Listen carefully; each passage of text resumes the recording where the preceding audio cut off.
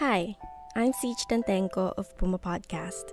You may know me from our podcasts Go Hard Girls, WhatsApp Araling Panlipunan Rebooted, or our newest fiction podcast, Miss Connection. Last weekend, my mom was arrested. My mom, a 59-year-old special education professor who, like other titas of Manila, has white hair, texts with two hands, and plays wholesome mobile games about planting vegetables. She was arrested at our local wet market after arguing with a policeman. I was so surprised when you called me yesterday, Mom. I was making breakfast. Usapan natin, bawat linggo, tuwing mamamalengke ka, ako yung gagawa ng breakfast. Narinig ko yung telepono, nag-ring. Hindi ko nga pinansin nung una yung telepono kasi wala namang tumatawag sa landline natin. So, dinededma ko lang. And then I picked it up. It was you. And I thought you were gonna say, naiwan mo cellphone mo sa bahay. Hindi. I was at the barangay hall already at that time. We are over a month into the extended community quarantine. When our president says things like this, kung gusto talaga ninyo ng gulo, guguluhin natin ang bayan natin. My orders are, shoot them dead. Kaysa maggulo kayo dyan, di ilibing ko na kayo. And the news sounds like this. Nauwi sa pamamaril ang tensyonadong tagpo sa isang quarantine checkpoint sa Quezon City. Patay ang isang dating sundalo matapos barilin ng sumitang pulis. Ang lalaki ang kauna-unahang And this. I have to have my right to complain as a citizen. I am not a criminal, but... You don't have a warrant to arrest anybody in our property, Kuya. I'm arresting you in my presence. Relax. Take off your mask so we can see you. Relax. No, ma'am. Take off your... I will arrest you too. And I know most of our authorities are trying to do the right thing. Our barangay workers, our police. I mean, they're risking getting COVID-19. They're risking their lives by being out there in the front lines. But still, I was worried about my mother. I couldn't help it, especially when something like this happens. Thankfully, my mom was able to go home on the same day. We sat down in our kitchen to talk about her experience. We were going to the market, your dad and I. So, siguro, dumating kami doon just a little after 7. Papasok na ako, proud pa nga ako, suot ko yung aking quarantine pass. No? Naka-ID holder pa yan. And then, biglang sinabihan ako, hindi po kayo pwedeng pumasok, mamayang 1 to 6 pa po kayo. Sabi ko, ha? Ano yun? For the past few weeks, the local market has had rules on how many people can be in the market at a single time. And my mom had always lined up. This time, however, the barangay where the market was located had put a tarp up with a schedule for each neighboring barangay. And dun nga, nakita ko na yung ating barangay, along with at least three other barangays, ang schedule natin na mamalengke ay 1 to 6 p.m. ng Monday, Wednesday, and Friday. So, ang unang tanong ko, kailan pa ito? Sabi ko, hindi ko nakita yan last week. Tapos sabi nila, tsaka alam na yan ng barangay ninyo. Yung makukuha mong attitude nila, well, problema yan ng barangay nyo. Kasalanan yan ng barangay nyo. Na hindi tayo in-inform. By 1 to 6, ang susumpungan mo na pagkain ay hindi na fresh. And then this person from the barangay said, tingnan nyo nga ito. Alin dito sa mga barangay na pang-umaga ang gusto nyong alisin at ilipat dito sa panghapon para yung barangay nyo ililipat sa pang-umaga at makakabili kayo ng pagkain na hindi bilasa. Which isn't what she was trying to say. Her point was, ang maganda sana ay kung may rotation. Hindi lagi na kami ay panghapon. Sana may rotation para may time na nasa hapon kami, may time din na nasa umaga kami. That would give us an opportunity to buy fresh food. Not just us, but the other barangays who had been given the afternoon schedule. What you wanted was for you to feel heard. Yeah, yun ang mahalaga doon. But, wala ngang nangyari. Parang dinidismiss. I would have appreciated it if he said, sige po ma'am, ite-take note po namin yung reklamo ninyo at pag-uusapan po namin ng mga barangay. Ine-explain mo yung issue mo tungkol sa patakaran and they're just shutting me down. Yung bang walang pakialam, basta sumunod ka, take it or leave it. If my mom sounds agitated, well, she is, which is understandable given the situation. This was the day after the arrest, but would be surprising to people who know her. I know.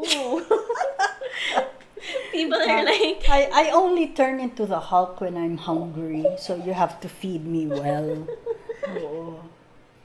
So at what point did it escalate? Okay, it escalated when this policeman wearing a fatigue uniform approached us. Police officers wear many uniforms, just as they are also expected to perform many roles to keep the peace.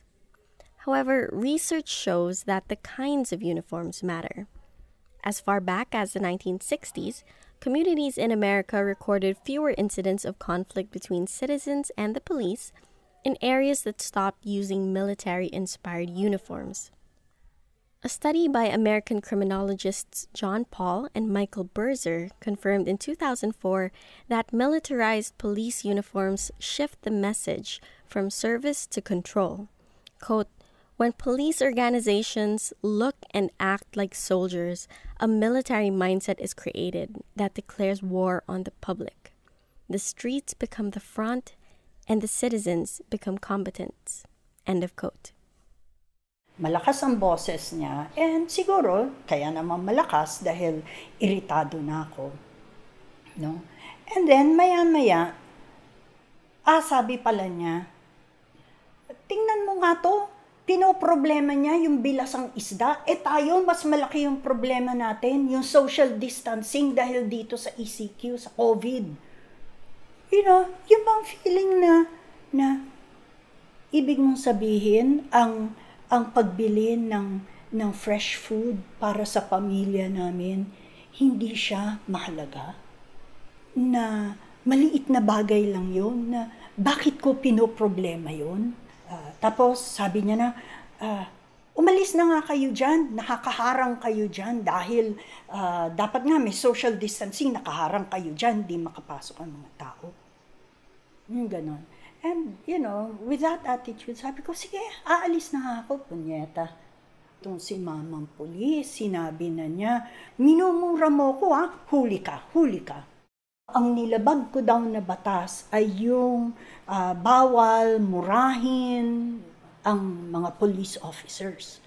Sabi ko, hindi kita minura ng personal.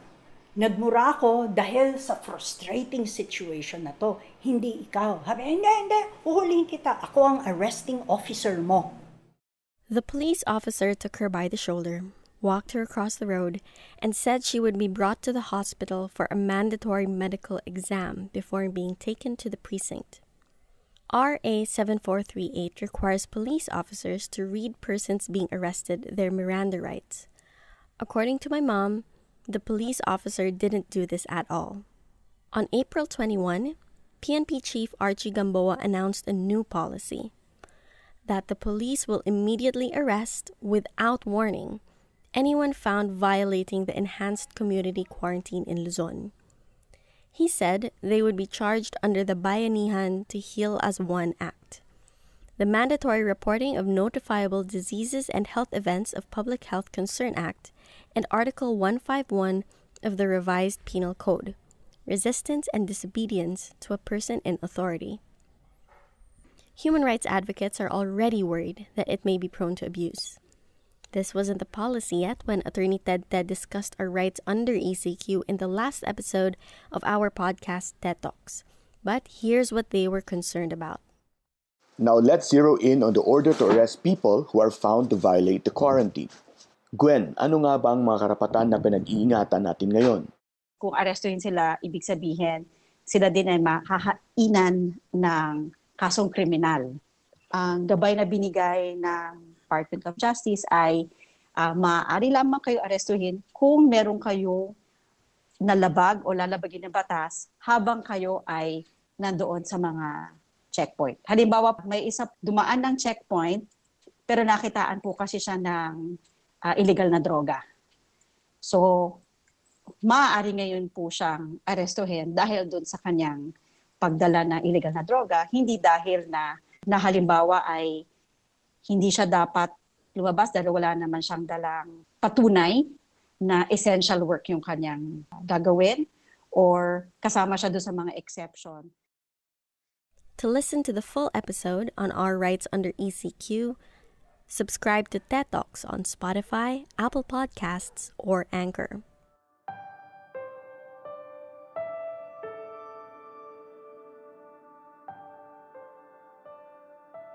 At this point of the story, the police officer had taken my mom away from the market so she could be brought to the hospital for a medical exam before taking her to the precinct. And then, siya naman naghahanap ng testigo. Di ba yung barangay worker doon? Di ba narinig mo, minura niya ako? Opo. O, halika, ikaw ang testigo.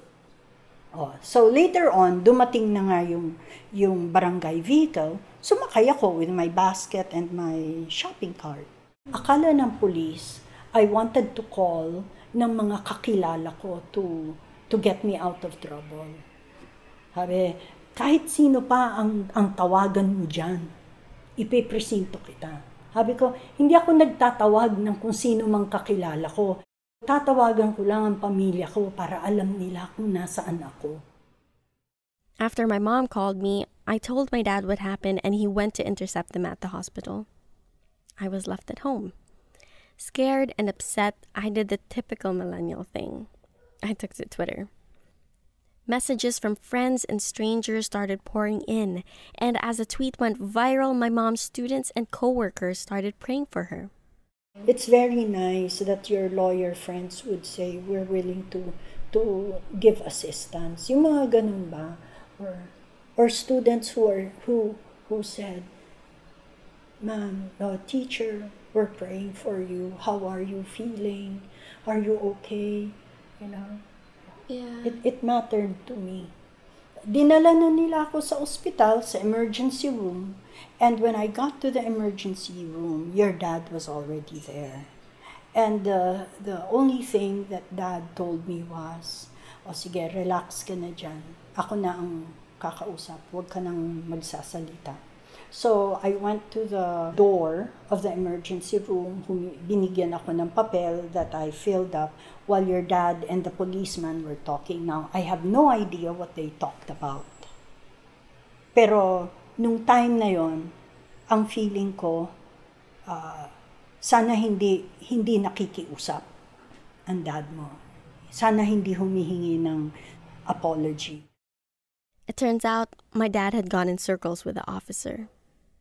And sabi niya, ikaw din, di ba? Pag na frustrate ka, nagmumura ka din. Pero hindi ibig sabihin minumura mo yung tao. Nagmumura ka dahil nakakainis na yung sitwasyon. Bakit sa tingin mo si Daddy pinakinggan, ikaw hindi? Nagpakilala din ng dad mo na doktor. So siguro ang feeling niya, pareho silang nagseserbisyo sa bayan sa panahon ng COVID. But I really, hindi ako nakikinig. Maya-maya, nung siguro mga 20 minutes silang nag-usap, your dad was very calm. And later on, pumunta na sa akin si dad mo and sabi niya, hindi na itutuloy ang medical check-up. Pinasusunod na lang tayo. So I thought, pupunta pa rin sa presinto. The policeman said, iba-blotter pa din daw dahil baka daw maghabla ako. What does that mean? Mag-file ng suit against him. So gusto niya naka-blotter. Sa akin naman, okay lang kung naka-blotter. Dahil ako naman ang magsasabi ng kwento, ikikwento ko kung ano nangyari. Okay? Pero nung sumusunod na kami sa barangay vehicle, we did not go to the presinto. We went back to the barangay hall. And then there was this lady who approached me and sabi, naku ma'am, kamusta na kayo? Sabi ko, alam nyo, kailangan matutunan ng mga pulis ninyo ang pagkakaiba ng frustration sa aggression. Hindi nakakakilala ang mga pulis ninyo kung kailan ang isang mamamayan ay frustrated na sa sitwasyon at kung kailan nagiging agresibo. Dapat marunong silang magkilala, magkilatis. So, dinala na ako sa second floor with your dad, and it turned out the lady who met me was a barangay kapitan. Nag-apologize yung barangay kapitana sa akin. Nag-apologize din yung policeman.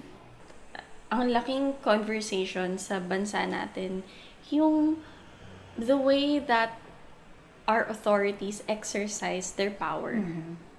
Personally, I don't care as much about the market. I care about the fact na may abuse of power na nangyayari. Ako natatakot ako na this is the society we live in kasi if they can take you for doing that, for complaining, they can take other people who complain. Yeah. Pero alam mo, nasa leadership din yan eh. When the leader says, arrestuhin sila. Anyone who Barilin complains. sila. Ganyan. Arrestuhin sila. Wala nang pag-iisip yan. Nagrereklamo ka, arestuhin. Nagmumura ka, arestuhin.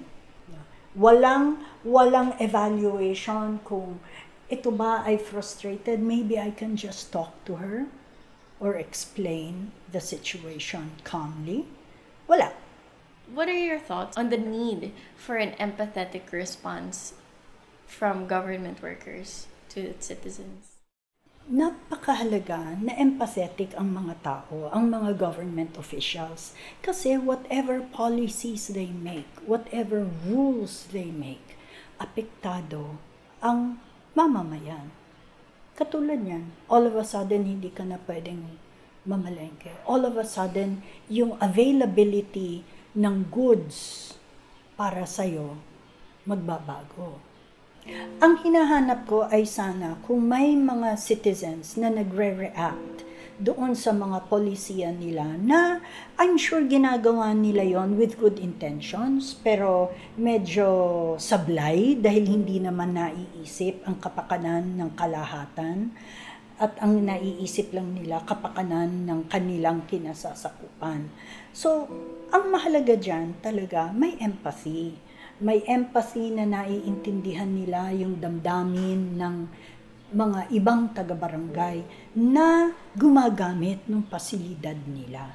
Kailangan naiintindihan nila na may mga concerns ang mga pamilya na hindi mo pwedeng putulin lang and then parang maliitin. Ako, I regret something I did yesterday. When you called me on the phone and you were obviously agitated and my response to you was to be like, Mom, calm down. Mm-hmm. Lalo kang mapapaaway dyan, baka kung anong gawin nila sa'yo. And I scolded you for being upset. I feel guilty na I was scolding you for being upset kasi I feel like that's me at the subconscious level buying into the idea that has been fed to us na kung tumahimik ka na lang, walang away. Mm-hmm. So, wag ka nang makipag-away, wag ka nang magreklamo. Mm-hmm. When in fact, I think in that scenario, you had every right to get even more angry because they shouldn't have taken you in the first place. And I feel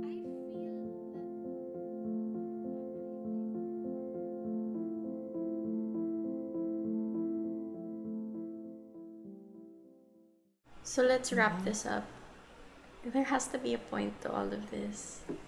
So anong message mo for the government? For the government, bago sila gumawa ng polisiya, mag-usap-usap sila. Hindi yung ito ang polisiya for one barangay and hindi nila iniisip how the other barangays will be affected. Yun. Number 2, you teach your people who implement those rules. Hindi pwede na yung mga tao na pinapa-implement nyo ay hindi marunong mag-explain. Dapat, pag may nagre-reklamo, marunong silang mag-explain in a calm way. Marunong silang tumanggap ng mga reklamo at sabihin, sige po, isusulat ko po yung reklamo ninyo at ipapaabot ko po sa otoridad. Yun ay mahalaga, imbis na isya-shutdown mo yan at sasabihin, yan ganyan yan. See? Yun, mahalaga yun. Number 3, yung mga pulis. Hindi ka lang basta mag-a-assign ng pulis dyan sa checkpoint na yan. Turuan mo ang pulis. Dahil in these times, may mga tao na nahihirapan na rin. At pag sila nagreklamo, hindi tama na paghuhulihin na lang lahat. Pag inimplement nila yung batas, ay mag-respond sila in a way na ayon din sa batas, na wag silang magiging abusado sa pagganap ng kanilang tungkulin. Ang tao hindi ginawa para sa batas. Ang batas ay ginawa dahil may tao na nangangailangan ng order. So mas mahalaga ang tao.